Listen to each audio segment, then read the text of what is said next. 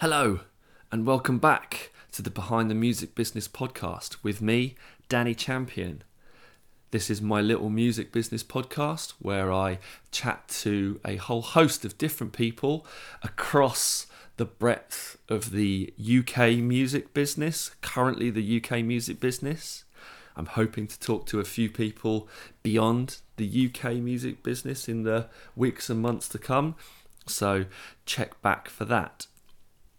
This week's episode is all about live music, it's all about booking agencies, and it's with an old friend of mine, Ryan Penty. Myself and Ryan both went to the same university, University of Hertfordshire, and Ryan has been at Paradigm Agency, once was Coda Agency, for the past 8 years. It was a really great catch up with Ryan, and we talked about his journey through Paradigm Agency from an intern when he first joined all the way through to becoming booking agent earlier this year. He talks about the ins and outs, the day-to-day of booking agency life, about his views and opinions on music, about the mainstream versus the niche areas of the industry, and he's really candid, really honest about what he sees, where he sees the opportunities. I have to say a brief apology for the sound quality, especially my side of things. Bit of an issue with the recorder, so I'm a little bit on the echoey side, but Ryan is not, and his insights are definitely what you've come here to listen to. I won't make that mistake again. And it was a great chat with Ryan. Really appreciate him giving me the time. So I'll shut up, like always. You don't want to hear me rabbiting on. And here and now is my conversation with Ryan Penty of Paradigm Agency.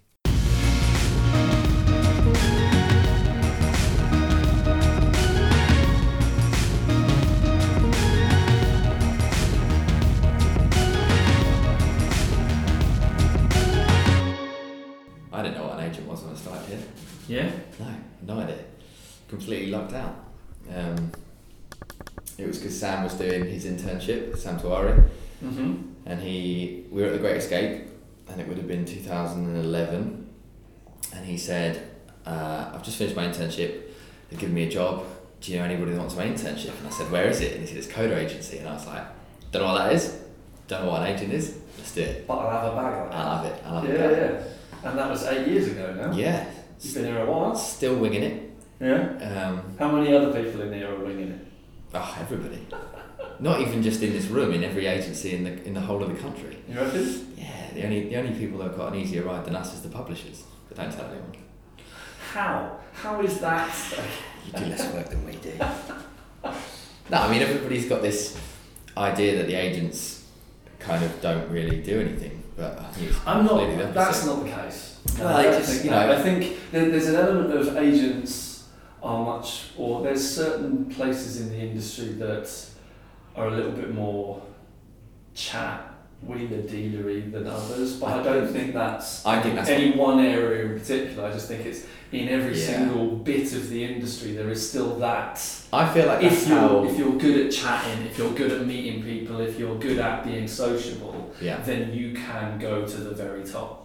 Whether that's publishing, whether that's records, whether that's being a manager, whether that's being an agent. Yeah, I'd like to think that's one of my strengths, is being able to chat when I'm drunk.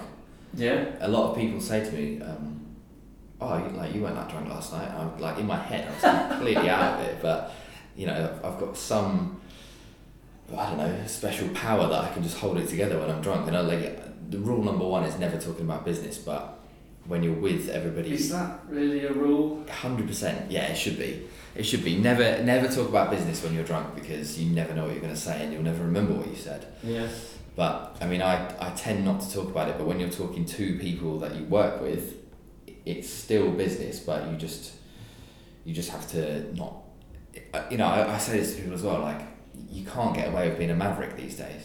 Do you reckon the acts are different as well? Do they carry themselves differently? I think the business has changed. Do you see that from, because you've obviously, Paradigm has got a fairly hefty roster. Yeah. And you've got some pretty big guns There's also got some. There's a hell of a lot more money in the business these days, so you have to take it more seriously. Mm-hmm. Like, everybody's earning a lot more, and I think everybody now has to run their career as a proper business. And if anybody in the team is fucking around or getting drunk or obviously there's allowances, and sometimes it's like great, like they're a right laugh, but you have to take it seriously. At the end of the day, there's a lot of people's livelihoods involved.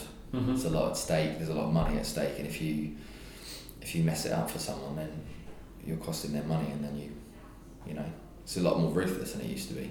But we're also, are you seeing that like the acts know more than they did? Oh yeah, 100%. They're more aware. You can't pull a fast one over. Definitely.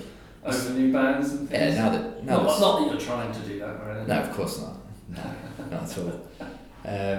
No, I just think that everyone's a lot more switched on now. Ever since the days of, like when I first started out, I remember Enter Shikari putting up a, badly mixed demo on MySpace of "Sorry You're Not Winner," and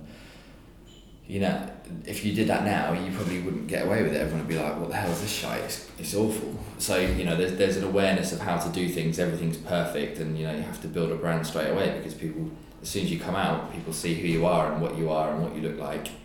Whereas before, in the past, you didn't have to do that so much, because people wouldn't really see who you were until you had a piece of NME or saw you live or something. So you had a lot more time to project yourself. Whereas now it has to be constant, doesn't it? Like anything you put out in the world is for everyone to see. Mm-hmm. Like anyone can see it.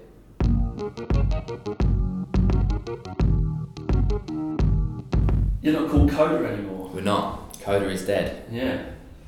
Long live Paradigm. How much of an impact of an effect is that going to have? Is it going to have none at all? Yeah, pretty much. Only positives in terms of we're now a global company, so we can.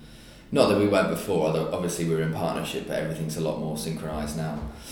The whole back-end system in a couple of, probably I'd say a year and a bit, is going to be synchronized fully, so we're all going to be working from the same thing. But we can see it now. Say like I share an act with any of the American agents here, like Donna Missile, for example, is one that we share across the roster, and I can see what they're booking, they can see what I'm booking. Mm-hmm. All I have to do is click a button and all of the US dates are in, so there's no crossover.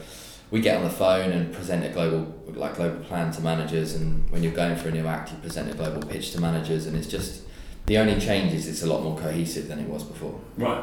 Nothing else has changed apart from the name, obviously. Mm-hmm. But yeah, for the better, I think. Especially in my world, where it's like, straight down the line pop stuff and the bigger commercial stuff. If you're going for an act as a unit, as like a, come to Paradigm rather than I'm Ryan, I want to be your agent. Yeah. There's a lot more strength in numbers. Like you've got everyone else's roster to lean on. You've got everyone else's expertise, everyone's contacts.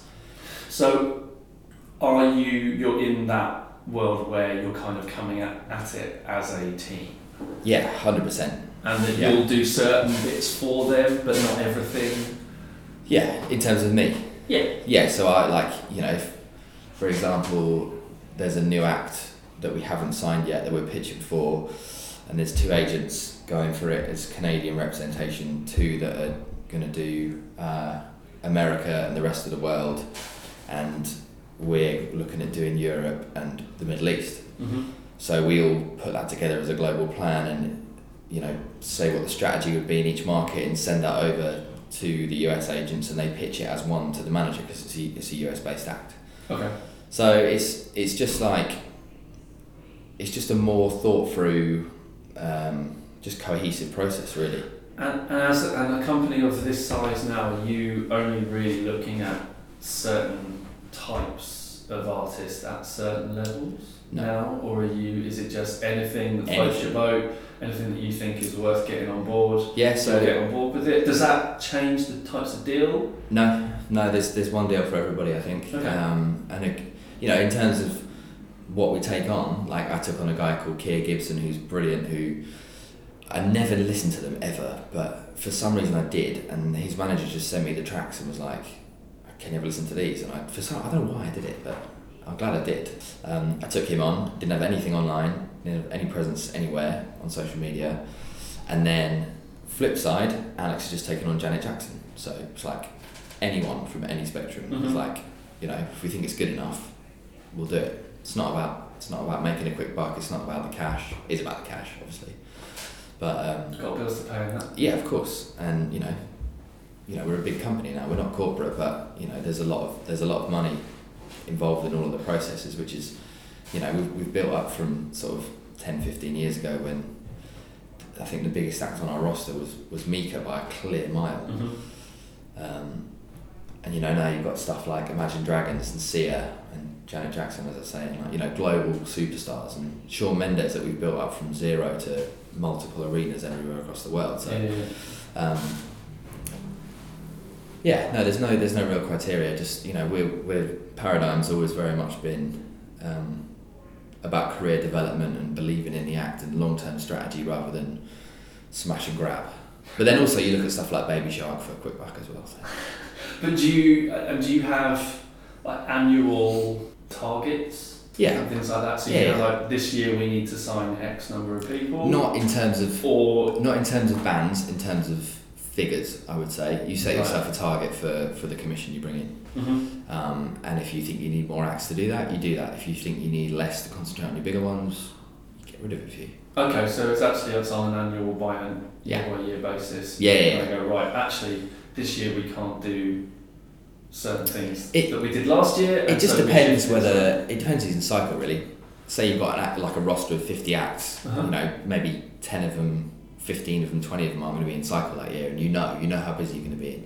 Or you might have like your top 5 earning acts will all be out that year, and you go, okay, well I haven't really got time to properly break a new act this year. Like, I'll still try if something brilliant comes along, I'll do it and I'll pick it up, but you just know you're going to be way busier that year, and you go, oh well, maybe I'll take on a couple that I'll develop slowly this year and then crack on next year. So it's all about forward planning. Like everything in this job is forward planning. Like everything for sort of the next, you'd have to look ahead to the next 2 years, and you kind of say, this is my artist, what are my goals for this artist for the next 2 years, and how do I get there? That's literally our job, is like vision and strategy.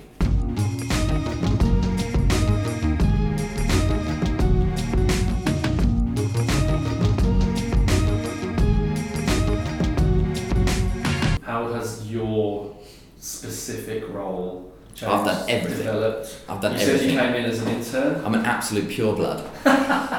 So I came in as an intern. So you've gone all the way from making the tea and passing around the mail. I worked in accounts for 4 days. Okay, nice. And I worked on reception. And then I did 2 weeks maternity cover, and they realised I wasn't an idiot, so they let me stay for a bit. So I spent 3 months. So basically, our system, we've got like a custom built system to enter all of our show information and stuff, which lives on a cloud, and it used to be in Excel spreadsheets. So I spent 3 months getting paid 50 quid a week to input all of that data into this new system, which is boring as fuck, but it gave me a real advantage when none of the agents knew how to use the system, and I would just go and show them how to do it. So I got to meet everybody in the company. And then eventually I got an assistant job with Michael Lawrence, who did all of the grime stuff before grime was grime. So he did Skepta when Skepta was a pop act, which they've hidden all of his stuff now, which is great. Stuff like Sway and Screwfizzer, most of BBK except for JME for some reason. So it was a kind of, as a white guy from Norfolk who is possibly one of the whitest of white people you'll ever meet, to I'll give you a run from. Yeah, to be working with these grime acts that I was never really exposed to any of that music when I was younger, and you're just kind of thrown in at the deep end, but you're there to do a job, and I didn't mind some of the music, some of it was pretty good, but it's not a world that I knew anything about. And if anybody would ask me a question on the phone, like we had a few dubstep DJs and they were like, oh, what do you think about so-and-so, back to back with so-and-so? And I'm like, mate, I've got fucking no idea. Like, I genuinely haven't got a clue, but I'll find out for you. And like, you make it work. And I think... So you mentioned that you were an assistant in that space. So what is an agent's assistant from your perspective? Obviously it would probably change depending on how big the company is and things like that, but what were your tasks? The processes are the same, really. So it's mainly contracting, it's general organisation. Most of us work from tasks on Outlook, so it's like we basically set up a task, all the emails in, and as soon as the show's confirmed, then you pass it over to the assistant. So the second it's confirmed, the assistant will pick it up and deal with contracting, announcement, artwork, basically anything between then and announcement. And then if there's any problems afterwards, it depends what the problem is, who picks that up. Okay. So it's really it's basically admin work, but right. with pretty good perks when you get to the summer. So you were doing that in a world that you didn't really know a lot about. Yeah, basically nothing. But you were making sure that what you didn't know on a Monday you knew on a Tuesday. Yeah, definitely. And I think you just got to really show everybody that you're keen and kind of go that extra mile. And I think the main thing that kind of shone through when I was doing it was that Michael, he wasn't very organised, and he had his two big acts, Sketcher and Sway, and I made him a grid where he spent most of his time during the week on those big acts so he could earn more money. And I think that kind of impressed him and everybody, just the way that my money head was kind of set on stuff as well, because it's a really creative industry. People get very precious about music and stuff, but at the end of the day, we're part of the music business, and we're the people that monetize music. The artists and the songwriters, everybody at the creative side, but we're the ones that pay the bills for them to carry on doing what they want to do. Yeah. At the end of the day, if people may disagree, but putting it bluntly, that is what we're here for. That's always been my approach to it. How long were you here before you got started getting your own roster and stuff like that? So Michael decided to leave about, how many years has that been? Probably, I worked for him for about a year and a half maybe. So luckily, it was kind of a bit of a strange time because Michael left, and then I didn't really have a job here, but luckily they wanted to keep me, which is good. I felt like I made enough friends and I made a decent impression about everything. So Ollie Hodgson just had Jake Bugg break, which is perfect timing for me because then they promoted him. He was working as Alex's booker, which is basically agent training in a word. You do all the jobs an agent does, but you have no risk of it being your act. So if you make any mistakes, it's the agent's fault, which is, there's pros and cons.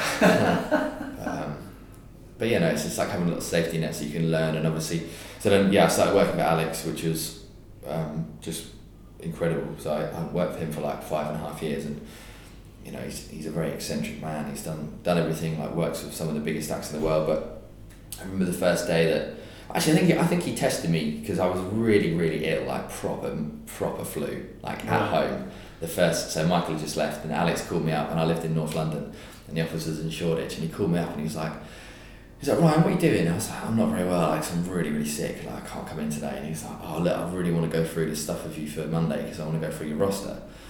And I was like, alright, fine. I was like, I'm really not well, but I'll brave it in. I'll pack myself with Beechams and whatever. Yeah. So I travelled down to Shoreditch, and I got into the office and I sat downstairs and I was like, fucking hell, can you please hurry up because I need to go home. And he gets downstairs and he's like, right, Ryan, I'm a bit busy now, I'm going to go for a massage, can we do this on Monday? And I think that was a test. I think it was a test. I don't know if he's just like that sometimes, but so then Monday I came in, gave him this piece of paper, and he was like, right, these are your acts. There was 8 of them on there, I think. And he was like, these are your acts, this is your roster. Fenix Solar need to do a tour, book it for me. And I was like, how do I do it? And he went, I don't know, go ask Ollie. So that was my training. Nice. But looking at the roster now, it's a fucking amazing roster. They were all nothing, but it was on Alex's real signing hot streak, so I got some really good stuff. So Fenix Solar were the biggest band on there, and they were worth 250 tickets at birthdays, was what we did. There was London Grammar, there was Ella Eyre, John Newman, Chloe Howell, who else was there?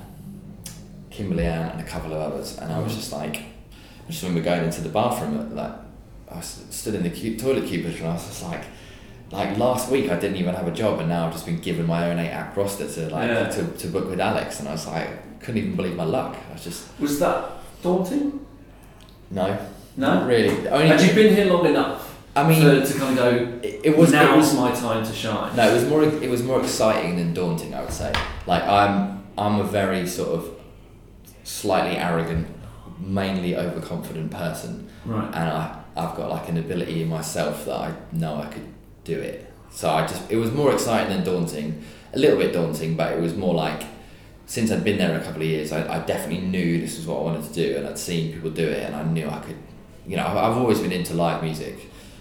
Ever since I was younger, I used to like be obsessed with festival lineups and how they worked and stuff like that. So as soon as I got that opportunity, I was like, right, I'm gonna smash it. So yeah, it was good.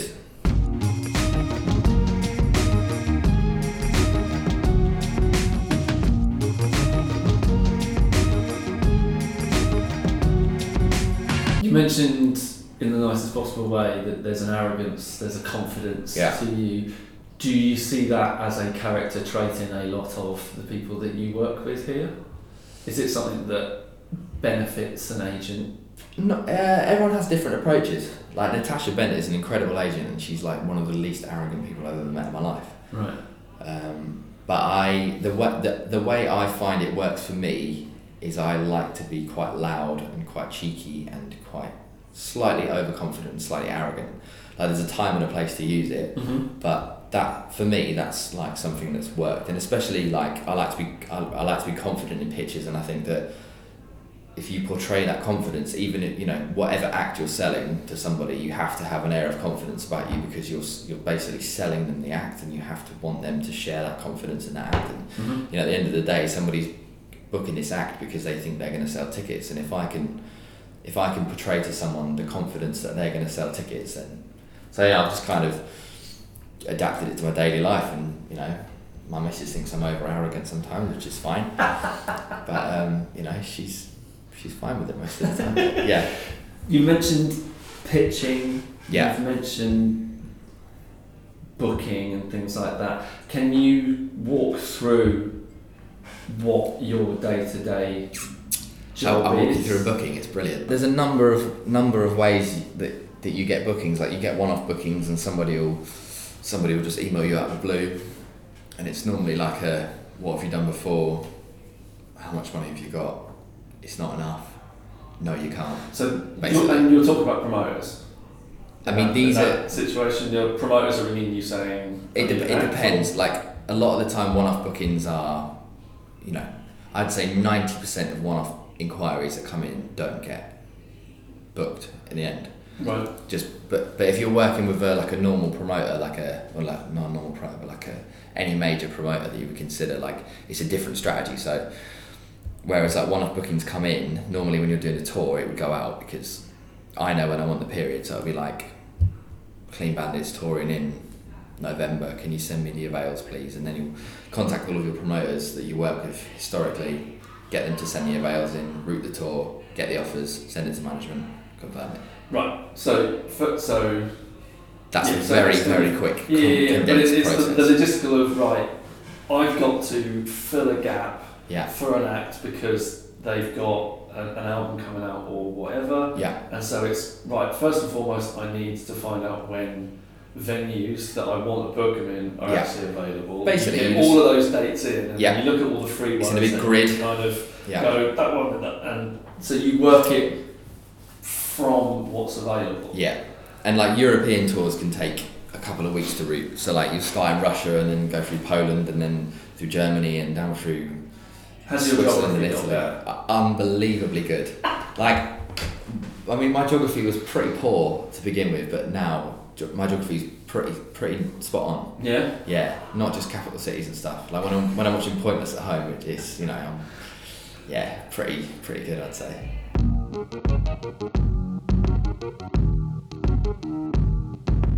What was one of the ones that you've done for the next part of the year that's come up? You mentioned Clean Bandit. Yeah. Are you in a position? Has that been announced? No, that's just an example. They haven't got one, but I mean, I've got like a Dennis Lloyd tour that's been announced next week. Basically, just you get your period. So that one is from November to December. So you'll get all the avails from the promoter. So someone like Dennis has done a tour before, so he'll normally have a promoter that he's worked with on the last run. And there's a multitude of reasons why you choose a different promoter, be it festivals they can give you or your friend. And this is a promoter for the entire tour? No, this is territory by territory. Right, okay. and it only really gets split up between cities in the UK for some reason. Don't know why. Alright. So we'll have like Russia, Poland, Germany. There's like, I think there's 10 countries in it. So you do multiple dates in Germany because it's quite big there and it's a big country. Mm-hmm. Normally what I do is I start with the UK, figure out what I want to do in London, get the available dates because that's normally the busiest one, and you want to sort of plan your route backwards off of that. So you either want to, if you're doing a full European tour, you start in London or start in Moscow basically and go the other way, or however far it is, whether it be Poland or Germany. You don't, whatever. like if they're a British band, you don't start in England, go out and then kind of come back. It depends. Right. Yeah, it depends where they are. So sometimes... Is that something, you mentioned strategy earlier. Yeah. Is that does that come from you? So Yeah. you've obviously got an artist manager or a label kind of going, Yeah. right, this is what we're doing at our end. Yeah. We want you to do this, or Yeah, or do you then go, well, I've taken on board what you said, and I think we should do it this way. It's a bit of both. It's everyone pulling together to find the best thing that works for them. So say it's a band based in London, you can start in London, go down the bottom, go up around Europe, the top of Europe, and then Scandinavia, and then come back in. Mm-hmm. That's fine. But if it's a US band, you'll fly in one side, fly out the other side. You basically just do it as, because there's always an ideal route that you can do that will be the most time saving and the most money saving, but the avails aren't always that kind. So you have to kind of make the best of it, really. Is there an element of kind of when you're waiting for the avails to just have all fingers and toes crossed? Yeah, because when they come in, like you'll get them in, and then you'll look at your grid and you'll go, yes, that's available. And like some people will actually vocally shout it. Like I've heard Joanna, who sits over there, she'll stand up and go, yes! And I'll be like, what's happened, Joanna? You got a good offer in or something? And she's like, no, the 13th is available in Milan. And it's like, wicked. Or it will not be available, or the worst one to get in is you get the avails in the venue and it's just like X the whole way down. It's like not available at any time. You're like, okay, I'll have to rethink this. So yeah, it's just a lot of going backwards and forwards for a while, and then you'll spend a couple of weeks on it and you'll get it perfect in your head, and you'll send it over, and then the manager will go, I forgot to tell you this, whatever, like some thing that means you have to move it, and you have to move it like maybe a week either side. They go, we've got a promo coming at the start of that, so we have to shift the whole thing down a week, and it's like, it's not that easy, but I'll move a few bits around and we'll make it work.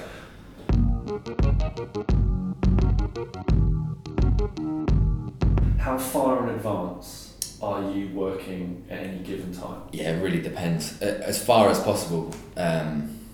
We've got Lewis Capaldi European tour that's going up next week again, start of September. That's for February 2020, and I booked that before summer. So, I knew it was going to roughly a year in advance. Yeah, so I knew it was nothing beyond that. Yeah, you can. It's just the further in advance you do it, the less accurate the stuff that you're pinning it around is. Yeah. So like that, the record label might say that album's out in Q1 next year, when you full well know it's going to be Q4. And how late have you done a day before kind of job? Nah, you just couldn't sell it. Yeah, I mean you could do, if it was a tiny one-off show, you could do it, but if you're working, especially now at the moment, there's so many gigs in London, if you're working sort of a month or 2 months out, you're not going to get the venues that you want. You just won't. Yeah. You'll have to compromise on everything, and you won't have time to sell it, and it'll be pointless. Like, is just the live market, is it a bit bonkers at the moment because of just how much emphasis gets put on it from every angle of the industry? Do you find that things aren't available when they want to? Oh, definitely. If you get a good venue like and Amira, venues are disappearing. Yeah, a venue like Amira that's perfect location, perfect size for everybody. You can't get an avail there for, probably start next year is, everything's gone. Well, especially all the good days, because, we don't do anything on a Friday, Saturday, Sunday because the press won't come down. Monday's a bit shit, so you really wanted to go Thursday, Wednesday, Tuesday is your ideal. Mm-hmm. That in choice order. Okay. I'm not mental, I do not know the days of the week. Thursday is the best day. Like, ideally, if you get avails and for some miracle that they're all available, you pick the best Thursday in the month, basically. Mm-hmm. You consider payday, you consider half term, you know, it's all strategy. Like, you know, you don't even think about it. It's like second nature normally. You just, once you've been doing it for a few years, you just kind of get the avails, and you know, you've done so many shows that you just know what's worked, you know what hasn't worked, for what reasons. You know not to announce over the summer, or if you can help it, because, you know, people are in festival mode, they're not thinking about, say you put a show for December on in July, who the fuck's going to be sat out in the sun at a festival drinking a pint going, oh, I can't wait till December, like, I've got a really cold night out watching so and so. Do you reckon? I think there's an element of... Definitely, 100%. As if you said to somebody, would you rather go and spend 20 quid on a ticket or 20 quid on 4 pints in the sun every single day of the week? Interesting. 100%. That's why it always just, it's a complete dead zone for tickets in the sun. And so those tickets for December won't be going out until September, October? Yeah, so like my Dennis Lloyd tour, for example, it's been booked for a couple of weeks and just over a month, and, you know, we just held off until the first week of September because it's after August payday. People start buying tickets again in September. All the festivals are finished, you know, because people, like, you know, if you put tickets on sale middle of August, if you go to Reading, you know, you go, oh fuck, I can't afford to buy the 20 quid ticket because I want to save my money to go to Reading. Like, you know, it's just, you know, it's just, you know, you just have to think about the bigger picture, like with everything you do, basically.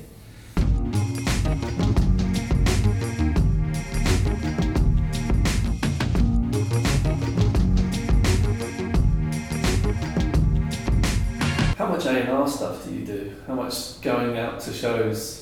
I'm going to a show tonight, nice. Which is great. Because there's that kind of thing of when you get to a certain point, you stop doing that because it's a young man's game. But you're still a young man, I like to think. Yeah, I'm 29. Exactly. You've still got a 2 at the beginning of your age. Not by the time this goes out. Nice. Yeah, I mean, you just do it in different ways, really. I mean, I quite like finding new stuff, but, you know, everyone's got a different way of A&R and things. Some people like going out, some people like being in the mixer, some people like... Do you have scouts? Do you have a few people that you contact who you I've got people I trust. Yeah. I've got people who I trust the opinions of. But really, for me, it's a gut feeling thing. And also, from my experiences and my sort of approach to it all, I'm not one of these people who, if I listen to the music and I fucking love it, I'll do it because I love it. It's because there's a combination of great songs. Because you never know, you could have someone that's got a bunch of average songs and then 2 weeks later, where you said no, they get an incredible hit. But if there's a team around them that I trust and believe in and have done stuff before that's great, and I know that they'll like really go the extra mile to break this act, that's when I'll get involved. When it's like the couple. It's not like, you know, it's not like people go, oh, you know, I have to love all the things on my roster, because I don't love all the music on my roster. Like, you know, if you were doing I was thinking of a band who's dead that I'm not going to get in trouble for slagging off. Well, no, right. So anyway, you from our time at university, you're kind of in the same area of music fandom as me. We like our big fat guitars. I now book Daughtry, which is brilliant. Yes, and I completely forgot that you were a Nickelbacker. Yeah, I love Daughtry, and I get to book them now, which is fucking incredible. So there's like, you know, there's definitely exceptions to the rule, but, you know, in terms of a band like that, which I love, they're going to make shitloads of money. Whereas but can you appreciate, you know, those bands that you might not necessarily go out and listen to, you know, when you're on the train yourself as a fan? You can appreciate the reason why they are where they are. Oh yeah, 100%. Why people will go out. That's more to it for me. Like, you know, it's like I love Daughtry, who will make decent money. That's why you work with them. Whereas I love InMe, but InMe have been at the same level for years, and I would not take them on because, you know, like, I love them as a band, but financially, then it's not a good move. So you know, you just look at it from every angle basically, and, you know, the bottom line and everything is money. Like, if you're making enough money every year, you can take on some stuff that you want to do for the hell of it because you can. But if you take on everything because you love it and none of it makes money, then you're not helping anybody.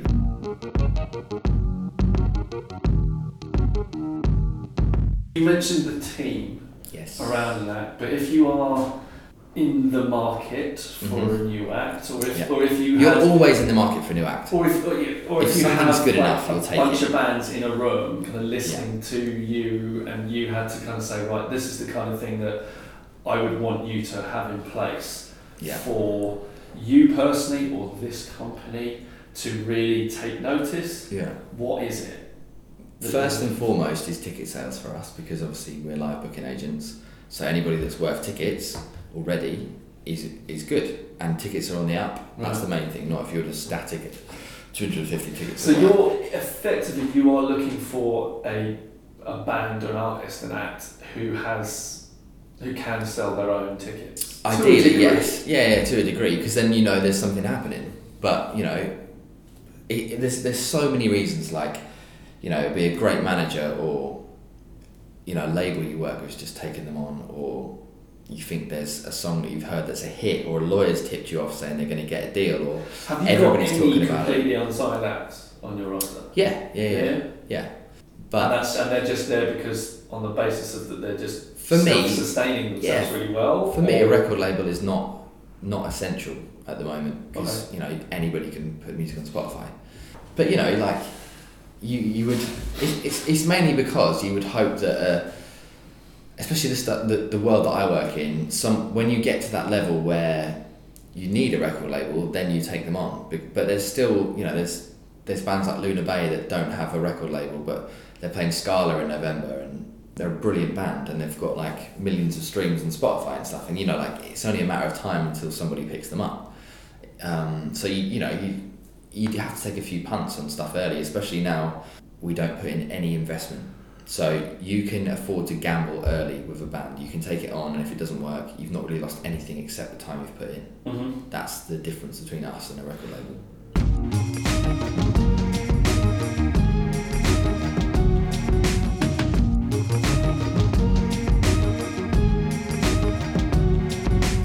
You're from Norfolk? Kings Lynn. There we go. Norfolk's a county, I'm from Kings Lynn. Born and bred. What's the scene like? There isn't one. There isn't one? Is that why you... Well, there is a little bit. That's why you went to Hertfordshire? Yeah, I had to get out. And things like that? It was because I grew up with the guys in Death Havana, and... You're doing alright? Yeah, they're doing great. And they just played Kings Lynn recently. That's why I said there's a little bit of a scene there. There's a very tepid pulse, I would say. There's a few bands doing a few bits there, but...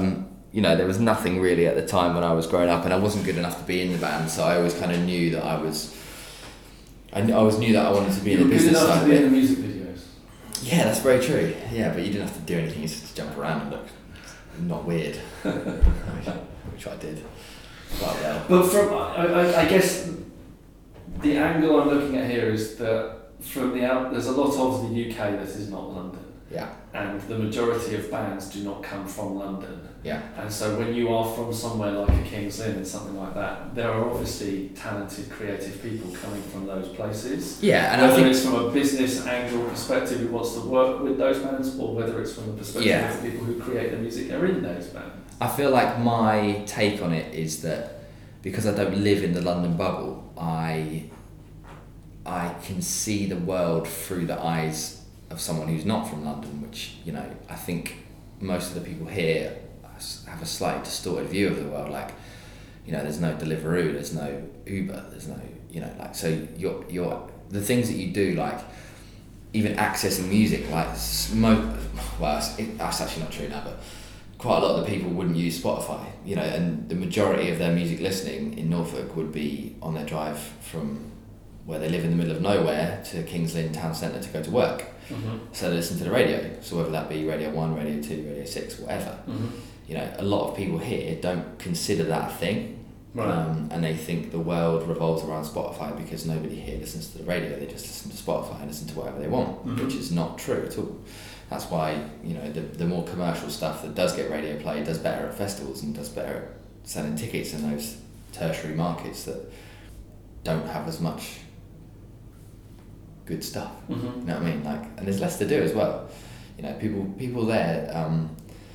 It's not like London where you've got the choice of doing everything you want. That you could literally go and do anything you wanted today. Whereas in somewhere like Kings Lynn, you have that stuff fed to you. Like, there's only one place to go out and see entertainment. There's only like a few nightclubs, etc. So they're more open to being fed stuff like music. So they don't want to curate a playlist. They don't want to listen to whatever. They don't want to discover music. They want to be fed it. Like, you know, they're just receptive to everything. So you've got, you know, you really kind of, you don't forget that everything revolves around London. And in terms of signing stuff, a very small percentage of London is cool. Like, there's a tiny little corner of East London, whereas the rest of the country, I know it firsthand, I see it every day, is so uncool. That's why, like, you know, the most uncool stuff in the world does really well outside of London, and you've got to remember that. Like, you have to remember that. So people, you know, you get the people here that when you send something round that you've signed, and they go, "Why have you signed that for? That looks really lame and really uncool." And I'm like, yes, that's what I'm trying to get. Trying to appeal to the masses here, not just you know, whatever flash in the pan thing that has been signed over there. So, you know, I've got a slightly different approach to everything than everybody else, I would say. You've embraced mainstream. I love mainstream. I love it. I think it's the actual the thing you should. Why would you not appeal to the masses? It's called pop for a reason, because it's popular. Very true. Therefore, I do pop. You, like me, went to university in Hertfordshire to do a music industry management degree where you didn't learn anything about the live industry and ended up working in the live industry, because why not? You moved to London. I did. And then you went and did the silly thing and had a baby. Accidentally. Well, that's how we all the good people have kids accidentally. Yeah. And then you moved back to Norfolk. Yeah. And you now... And I'm a full-time commuter. Work in London. Yeah. And live how many hours away? 2.5 door to door. And you do that every day? Except Friday. But it's great because in the morning you get on the train at 7:15 and nobody else is awake, and you clear your inbox.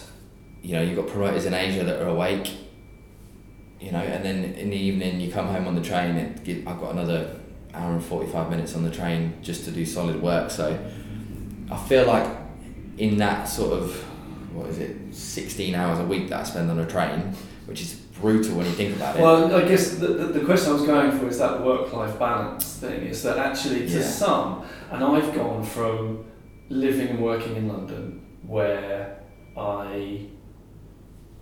it was about an hour door to door, and that was within London. Exactly. So it's not hugely different to now working in cities where I can cycle to work and it'll take me 10 minutes from my house. But you can't do any emails on your bike. True, but I'm only on my bike for 10 minutes. Yeah, but I mean, I think in terms of the way I look at it, it's like I am in the office, but I'm just travelling. So it's no different. But you've found a way to make those couple of hours on the train in the morning and in the evening. It's brilliant. You watch a bit of TV, you sleep for a bit, you know, you can do whatever you like. It's great. And you know, like I say, I do much more work now because I've cleared my inbox by the time I get into work. And so I start afresh every day. Like I do more work on the train than I do here because, you know, there's no meetings, there's no phone calls, you know, people aren't awake. People coming in to do podcast interviews. Exactly. You know, any little distraction.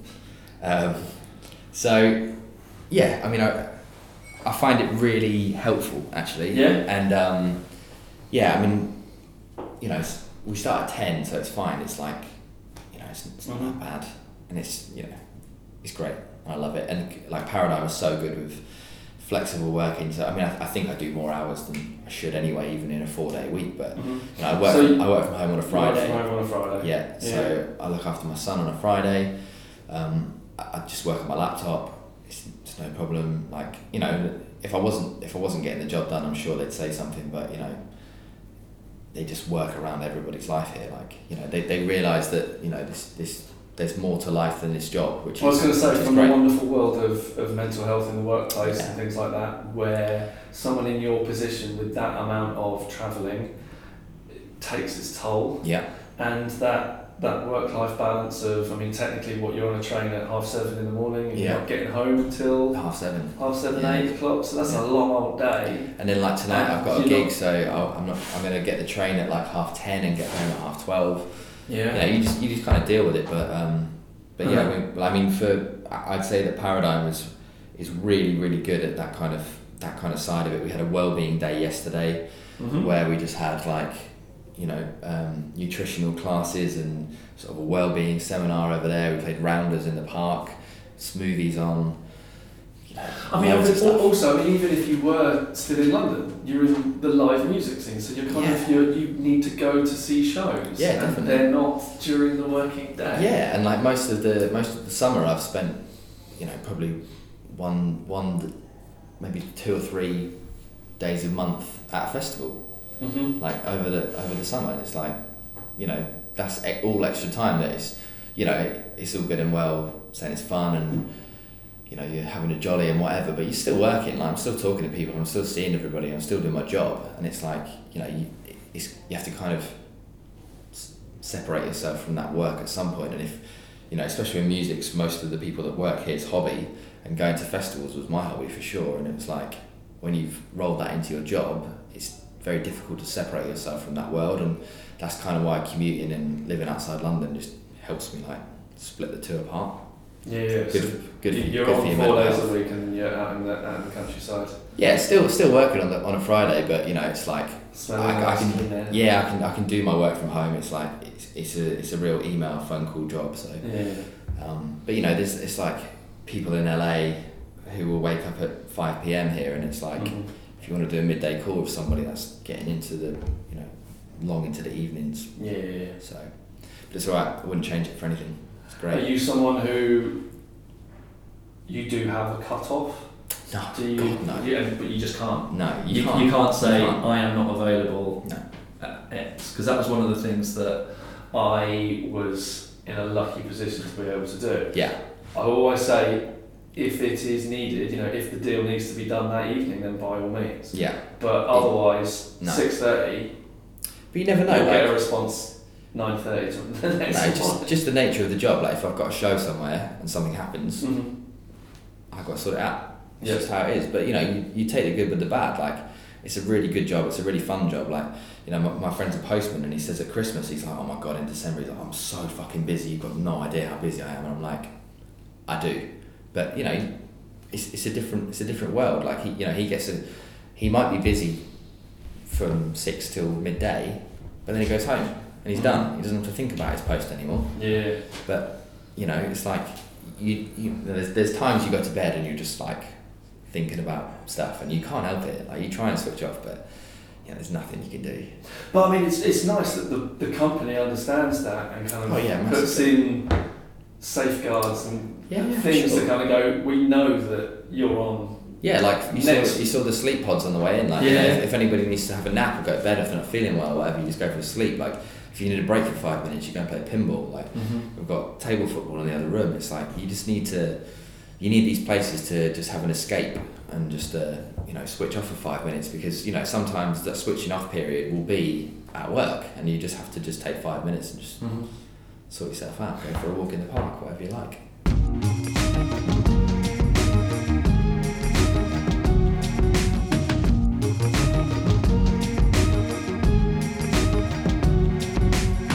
You've been here for 8 years. I have. Do you reckon you'll ever do anything other than live booking and stuff like that? I don't think so. I think you can, in terms of being. You've dabbled in artist management. Yeah, but that's a mug's game. Oh my god, it's like fucking babysitting children, and I've got one now of my own that I don't need anymore. Now, honestly, I'd never do that again. I think I have maximum respect for anybody who's a manager, because when I say that I'm on call all the time, they are on call all the time for the stupidest fucking things. Like I've had people I know that manage acts that have been on tour in LA, and they're calling them at like 2 a.m. going, I can't get into my hotel room, and it's like, how is that my problem? Like, you've got a fucking tour manager, just what's I don't know where the tour manager is, I can't find him. I'm in London, like, you know what I mean? Like, come on. I definitely can't help you. Yeah, do you know what I mean? It's like, I have maximum respect for them, but I mean, I don't think from you know, when you're an agent, you can have a career path that's got real longevity. Like most of the agents, once you're an agent, you're pretty set in what you're going to do. Like, you know, you keep building the relationships and the experiences, and the longer you're in the game, the more respect you get if you're doing the right things. And you know, I've only technically been an agent, although I've been working with Alex for 5.5 years doing agent stuff. I've only technically been an agent since the start of January. So, you know, I'm very lucky to have. You know, I found Lewis Capaldi last year, and it's just taken off. So, you know, it's been a pretty good start to my agent career, I'd say. So, you know, you just got to build on that though, and you also don't want to be known as the guy that just does Lewis Capaldi. Like, you know, I want to back that up with other things, and you know, I just want to be, you know, an agent for a long time that people respect, and I want to be the guy that you go to. Cool. The guy. What was the best festival? This in year? your opinion? As a punter, as a fan. There was one called Festival 2 in Kings Lynn that was 5 minutes from my house. That was good. So easy. Because there's lots of them. Yeah, there's lots of them. And they disappear and crop up all the time. Yeah, I mean, and someone who started off very much as you mentioned, your hobby was going to music festivals and loving it, and now it's your job. Yeah, my view on everything has changed a little bit in what I like in a festival, which is not necessarily what everybody else likes now, but Latitude was incredible. It's just, you know, just a really good lineup. The site's wicked. Like, everyone's really friendly. There's so much other stuff to do around the music. It's just great, really good. No, and I'm saying that from a point of view where there's no schmoozy guest bar where all the delegates hang out, or whatever, guests, VIPs, whatever you want to say. There's no guest bar, so that's from the point of view of just enjoying the festival, which maybe is why I enjoyed it more, because, you know, it's just really chilled out. Stuff for the kids, fucking hell. Stuff for the kids. You've become that guy. Oh, Jesus, what a bastard. There's stuff for the kids. There's a kids area. There's there's just it's happening more and more. I was at 2003 this year. Like, you know, they put on a pretty decent spread. There's the family area. Yeah, there's, you know, those are getting more popular now, and you know, booking a band like Clean Bandit as well. There's a lot more family festivals and one-day events, and you know, things like that you know, they're the perfect band for, and it seems to be much more popular now than, you know, the days when we used to go to Reading for 3 days and drink Carling and have them posh burger and chips or whatever the fuck that is. It's changed, and people expect a lot more from a festival these days, which is like Wilderness does well and Latitude does well and everything. It's, you know, because people, you know, how expensive it is these days, and it's like, you know, for a weekend per person, it's 500 quid at least, I would say, with ticket and food and travel and buying a tent and all that shit, like maybe more. So yeah, you have to give the punters a lot more for their money these days, and if you haven't got the creme de la creme of acts, you have to offer a lot more, because, you know, somebody could just hop on a plane and go on holiday for that for the week. Yeah. You know, not even just for the weekend, and you know, they could stay in a hotel and an actual bed and stuff. Wonders of an actual bed. Yeah.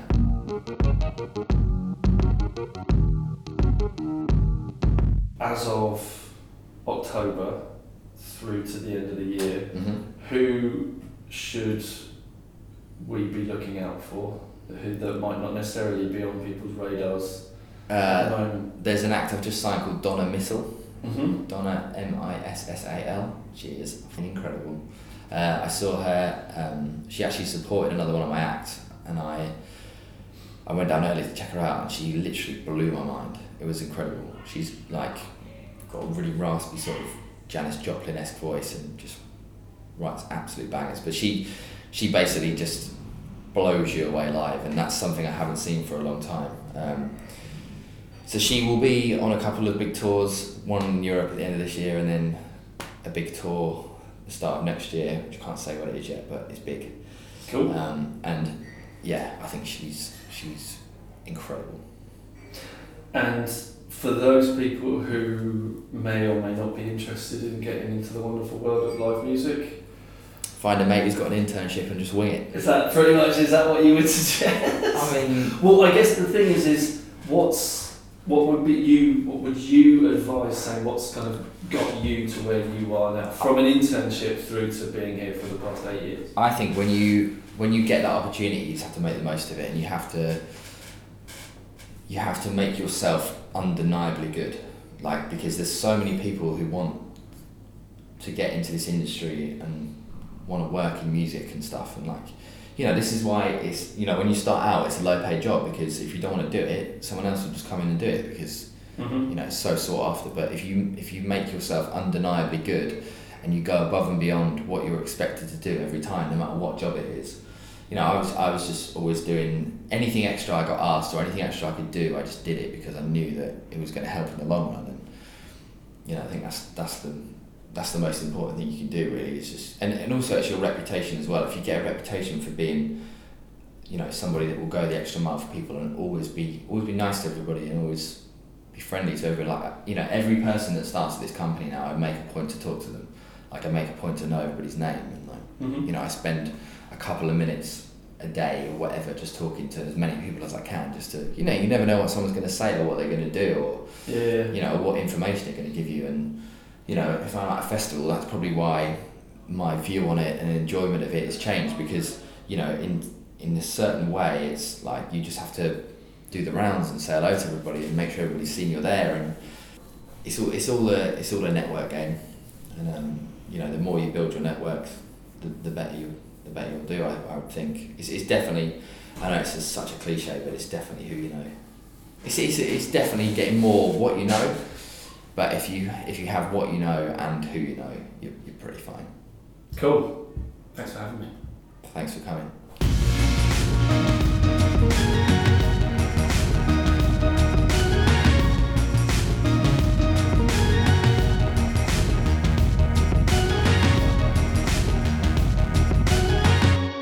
Massive thanks there to Ryan for welcoming me into the swanky offices in Old Street. It was great to catch up.